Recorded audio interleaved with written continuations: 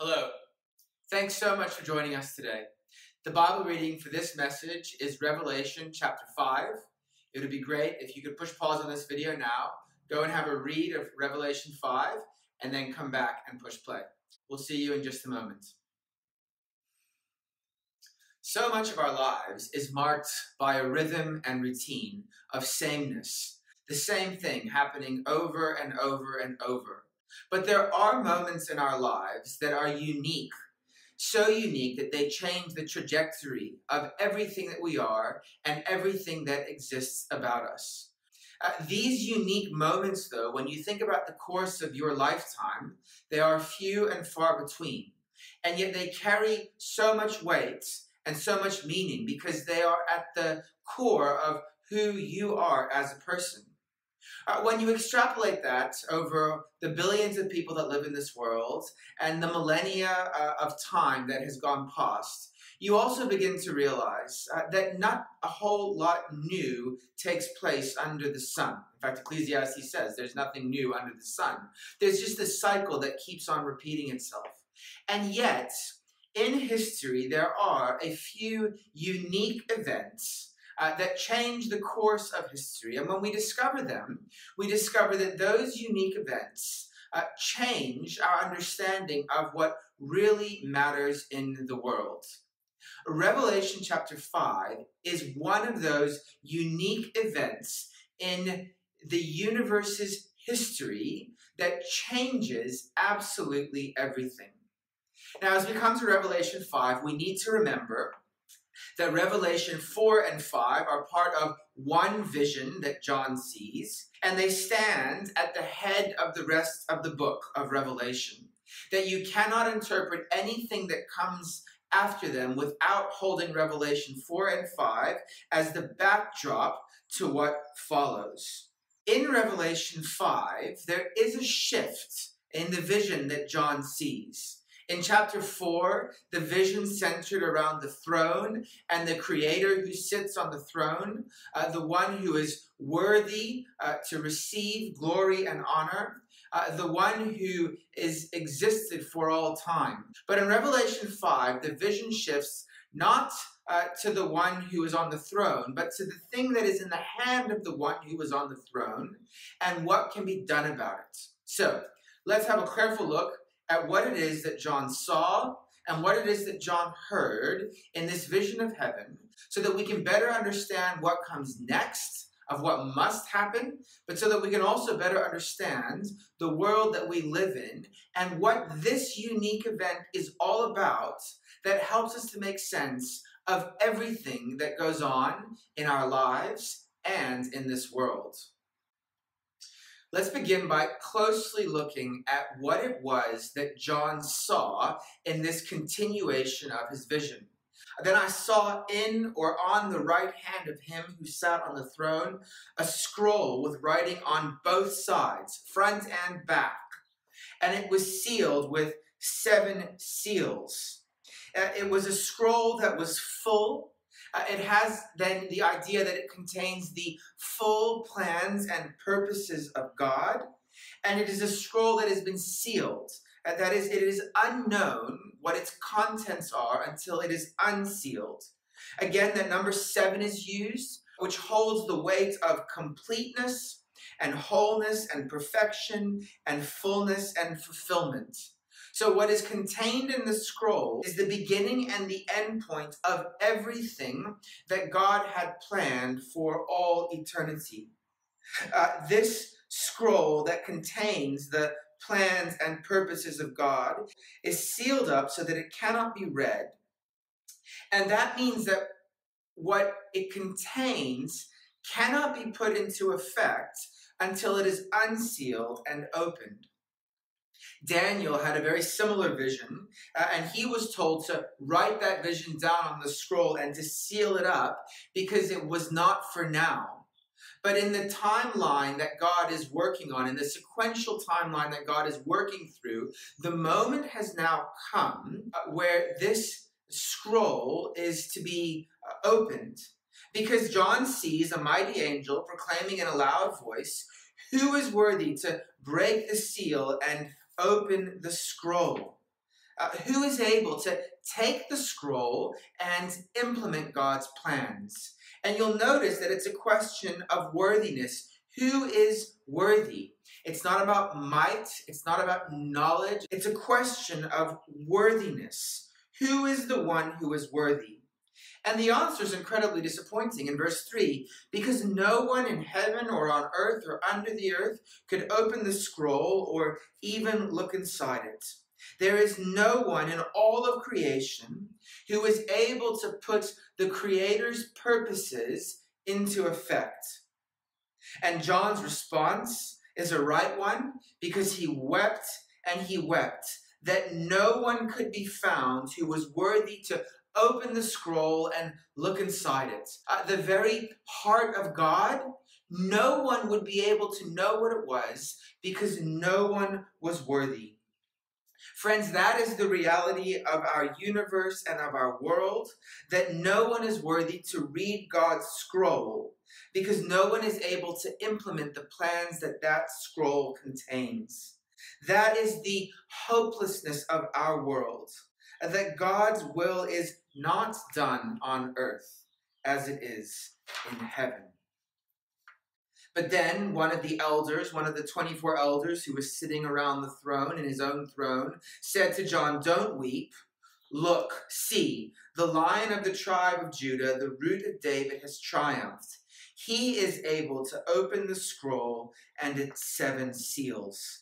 The vision progresses. Now is not the time for weeping, because there is one. Those two little phrases together, the Lion of Judah, the Root of David, they're Old Testament references and allusions to God's promised Messiah, to his Christ, the Anointed One. You need to understand about Revelation is that Revelation takes Old Testament imagery, Old Testament pieces of scripture and phrases, and uses them to help us to understand what must come next. The Old Testament is the source material for everything that's going to take place in the book of Revelation. So we really do need to make sure that we understand our Old Testament if we're going to make sense of the book of Revelation. So here are these 2 Old Testament references, the Lion of Judah, the Root of David. They're explicit references to the Messiah, that is the one who would save God's people, and the Christ, God's anointed king and ruler. The Lion of the tribe of Judah is a reference from Genesis 49, that it was through the line of Judah that this Messiah, Savior, would come. And the Root of David is a reference to 2 Samuel chapter 7, that the king of God's kingdom would come out of the family of David. And when you put those two together, you know that you are talking about the coming Messiah, the King, the Christ. So what the elder is saying to John when he says, "Don't weep," is that you don't need to weep because the Christ, the Messiah, has now come. He has conquered. He has triumphed. There is one who can open the scroll and open the seals. There is one who has won the victory. And the purpose of that victory was so that he could take the plans of God and put them into effect for the rest of time. In the past, Christ has conquered at the cross in order that the scroll can be unsealed and opened. So, of course, John looks around for the one that the elder is speaking of. And this is what he saw in verse 6. "I saw a lamb, looking as if it had been slain, standing at the center of the throne, encircled by the 4 living creatures and the elders. The lamb had 7 horns and 7 eyes, which are the 7 spirits of God sent out into all the earth." What he saw in verse 6 was the last thing that he expected. Not a lion, but a lamb. And not a lamb that was full of life and full of vitality and full of vibrancy. A lamb that looked as though it had been slain. This picture couldn't have been any further from the conquering, triumphing lion that the elders spoke about. Look at the Lion of the tribe of Judah, the Root of David. He has triumphed. And John sees a lamb that looked like it was dead or had been put to death. But you see, friends, that is the paradox of the gospel, that the way to glory is the way of the cross. That the way to glory is bound up in the shame of the cross. You know, to be crucified in the Roman world, it was the most shameful of deaths. It was a public exhibition that was put on as a warning to anyone else who would consider an uprising or a rebellion. It was Rome stamping its authority, saying, we are in control, and this is what will happen to you if you do likewise. It was a powerful political statement. But the crucifixion was where the glory of God was revealed for all the world to see, for all of history. For there, the Lion of the tribe of Judah, the Root of David, triumphed by being slain. He conquered by his blood being shed. That the references to the 7 horns and the 7 eyes, that he was all powerful and all knowing, that this Jesus is the power of God and the wisdom of God, and that it's by his death and resurrection and his ascension that he sends his Spirit out into the world. When he looks at the Lamb, when we think of the crucifixion, nothing could be further from glory. The most shameful public way to die and be made an example of. But it was God's way to save the world, to send Jesus to lose his life. For if he saved himself, he could not have saved us. His purpose was to save sinners, to rescue them from God's wrath by enduring God's wrath on himself. The way to triumph and conquest was seemingly to be conquered. But that is why the Lamb that was slain is the one who is worthy. Because he has been conquered, he is actually the one who has conquered. Philippians chapter 2 is incredibly helpful in helping us to understand what exactly it was that took place. That after Jesus' death, he was given the name that is above every other name, so that at the name of Jesus, every knee should bow in heaven and on earth and under the earth, and every tongue confess that Jesus Christ is Lord.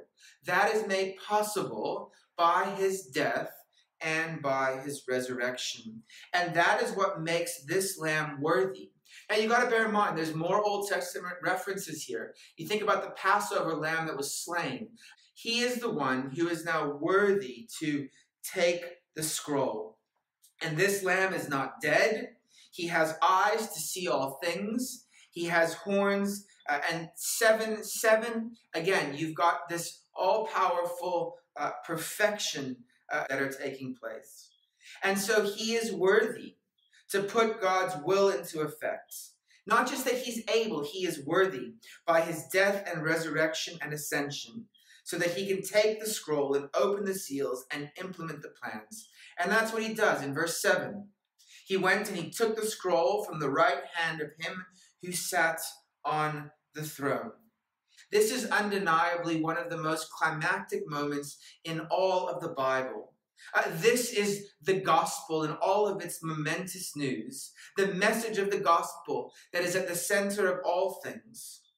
But before he opens the scrolls, and before he releases the seals, and before he reads the words and implements the plans, as he takes the scroll, all of heaven bursts forth in song.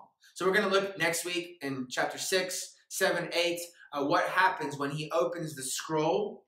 But for now, we can't miss out what is taking place in the rest of chapter 5. For when he'd taken it, the 4 living creatures and the 24 elders, they fell down before the Lamb. Each one had a harp, and they were holding golden bowls full of incense, which are the prayers of God's people, and they sang a new song. when the creatures sing a new song to the Lord. A new song was always sung when God won a victory on behalf of his people. Miriam sang a new song in Exodus. Moses sang a new song in Exodus. And that song moved from worthy is the Creator to worthy is the Lamb. Now they're worshiping the Lamb, and they're bringing the prayers of the saints to the Lamb. It's an interesting picture, isn't it? The bowls that are full of incense, which are the prayers of the saints. That our prayers are laid before that throne and before that Lamb, and he hears them. Our prayers are actually in heaven now. Gives us more impetus to pray, doesn't it? But that's an aside. Here they are worshiping the Lamb. And it's interesting, and we mustn't miss this, because throughout the Bible has been about there is one God, and you shall worship him only, and you shall have no other gods before him, and love the Lord your God with all your heart, soul, mind, and strength. But now what we see happening here is that the Lamb too is being worshipped. So here then is this unique moment taking place in heaven, taking place in eternity. And it isn't blasphemy when they turn and they openly praise the Lamb, because the Lamb is God the Son. Their worship is completely appropriate. You are worthy to take the scroll and to open its seals because you were slain. And with your blood you purchased for God persons from every tribe and language and people and nation. Friends, this is extraordinary, and we mustn't miss what is taking place here. He is worthy because he was slain. He was worthy not just because he was killed, but because he was killed as a sacrifice to redeem and to ransom and to rescue. Who do you ransom? Who do you rescue? Well, captives and slaves, people who are bound and who cannot help themselves. These are people from everywhere, from every tribe, from every language, from every nation. And look at what they're being rescued for. They're being rescued for God. Friends, we are being rescued and redeemed by this Lamb to be the priests of God. Just mull that over in your mind a little bit. That in this description of the gospel, Jesus, by his death, has ransomed you out of sin, out of death, out of self-centeredness, out of the wrath of God, out of captivity, and he's turned us sinners into priests. Those of us who were slaves and dead in our sins, he has turned into kings who will reign on the earth. Because he died for us, we are no longer held into the captivity of total hopelessness, of a self-centered life. No, we're rescued out of that, out of the punishment, out of unholiness, to be the people of God, the people that he always intended us to be, to enjoy the role that he always wanted us to play. We are now the holy people of God because the holy God has rescued us, and we will enjoy him and serve him as his priests forever. When no one else was worthy, Jesus, by his death and resurrection, was worthy and is worthy. But that's not the only song, because there's another one in verses 11 and 12. Then I looked and heard the voice of many angels, numbering thousands upon thousands and 10,000 times 10,000s. That was kind of like the biggest number in Greek thought. So it was like myriad upon myriad. It was a countless number. We would now say trillions upon trillions because our numbers have gotten so big. So I looked, and trillions upon trillions in a loud voice were saying, "Worthy is the Lamb who was slain to receive power and wealth and wisdom and strength and honor and glory and praise." Why is such eminence being given to the Lamb that was slain? Well, in chapter 4, it was given to God because he made you. In chapter 5, it's being given to the Lamb because he died for you, ransomed you, rescued you, delivered you. And now there's another song in verse 13. Because then I heard every creature in heaven and on earth and under the earth and on the sea and all that is in them saying, to him who sits on the throne and to the Lamb be praise and honor and glory and power forever and ever. And the four living creatures said, Amen. And the elders fell down and worshipped. You see, once you see Christ for who he is and understand what he has done, well, then you will recognize why every knee will bow and every tongue will confess that Jesus is Lord to the glory of God the Father. Jesus sits with the Father with all of that power and with all of that might, and now everything has changed. There was a time before this, and there was a time after this. History is sequential. As much as our life goes in cycles, there is a sequential piece of time and history that works itself out. Once there was a time where the Lamb had not died and been slain. Now we live in a time after the Lamb has died and been slain, and he is worthy to take the scroll and to reveal what must come next and to enact the plans and the purposes of God. But for now, the focus is on this rescue, this redemption, is on this Savior who is sitting with God, the Creator on the throne, who has done all of this for us. Friends, once there wasn't a time when Jesus was your Lord and Savior. But I hope now, as you look back on that time when that was not the case, you now found yourself in another time where you can say, yes, Jesus is my Lord and Jesus is my Savior. There's no embarrassment in thinking that once there wasn't a time when I had not put my trust in Jesus or repented of my sins. But now there is a time where, because I understand that he is the Lamb who was slain for me, I can put my trust in him. I can turn to him in love and faithfulness. I can be grateful for his death and his resurrection and his ascension to his seating at the right hand of the throne of God. And so as we have this glimpse into heaven, that is what we understand. That what is there now has changed since the death and the resurrection and ascension of Jesus to the throne. When we see what is there now, we can begin to answer questions that are of absolute importance. Questions like, who is in control of the world? It looks like no one's in control of the world. It looks like sin and sickness and disease and COVID are in control of the world. But when you look into heaven, you see it is the Creator on the throne and the Savior with the Creator. And what he is doing in this world is making for himself a new people, a people for God, who are to be the priests of God and who will have the Spirit of God sent out into all the world, gathering together his people. That is what is going on in the world. That is how we can answer who is in control of the world. Well, God and the Lamb are in control of the world. And what is going on in the world? Well, they're gathering together a people for themselves. So what's our response? Well, our response is to look forward to one day when face to face we will get to do exactly what is being done here in Revelation chapter 5. But for now, what should we be doing? Well, it changes everything in our life, doesn't it? Because it changes the importance and the weight that we put on what really matters. So many things become completely irrelevant when we see this unique moment of history.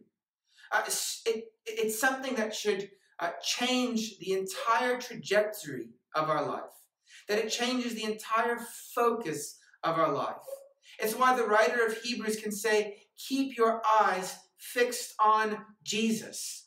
In the midst of persecution, in the midst of having to endure, in the midst of suffering, in the midst of loss, in the midst of the uncertainty of this life, there is certainty that all of our life is to be lived for the Creator and for the Savior.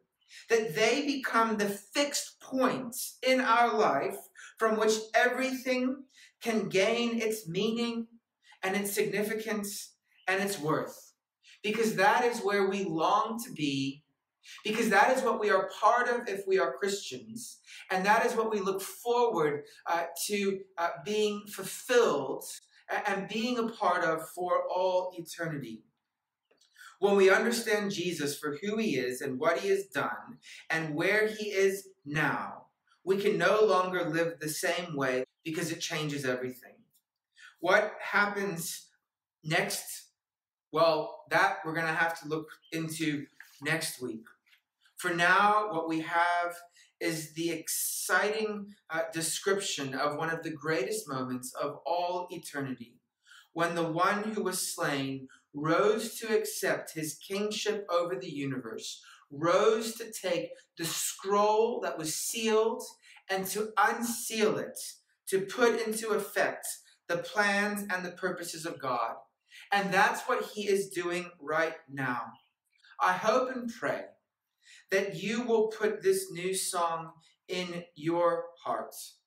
And that as you put this new song in your hearts, with a renewed understanding, with a better understanding of all that it means, it will help you with whatever it is that you are facing and dealing with in life, and what you will still face and deal with in life, to keep your eyes fixed on Jesus, to set your minds on things above, to throw off the temptation for unbelief and to be unfaithful, and to keep on running the race that has been set out before us, because Jesus is the author and the perfecter and the finisher of our faith, who for the joy that was set before him, he endured the cross.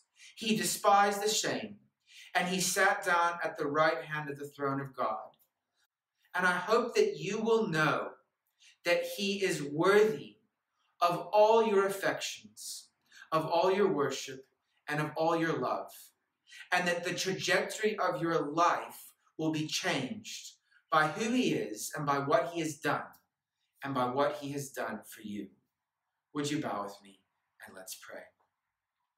Our Lord God, we give you praise and honor and glory and thanks that you are the Lamb who was slain, that you are worthy to take the scroll, and that you are right now putting into effect the plans and the purposes of God. Father, help us to trust in the Lamb that was slain and to set our lives aright as we keep our focus on Jesus, that we might gain all of our meaning from that fixed point in history where he died for us, where he rose for us, and where he ascended into heaven. And we ask this in Jesus' name. Amen.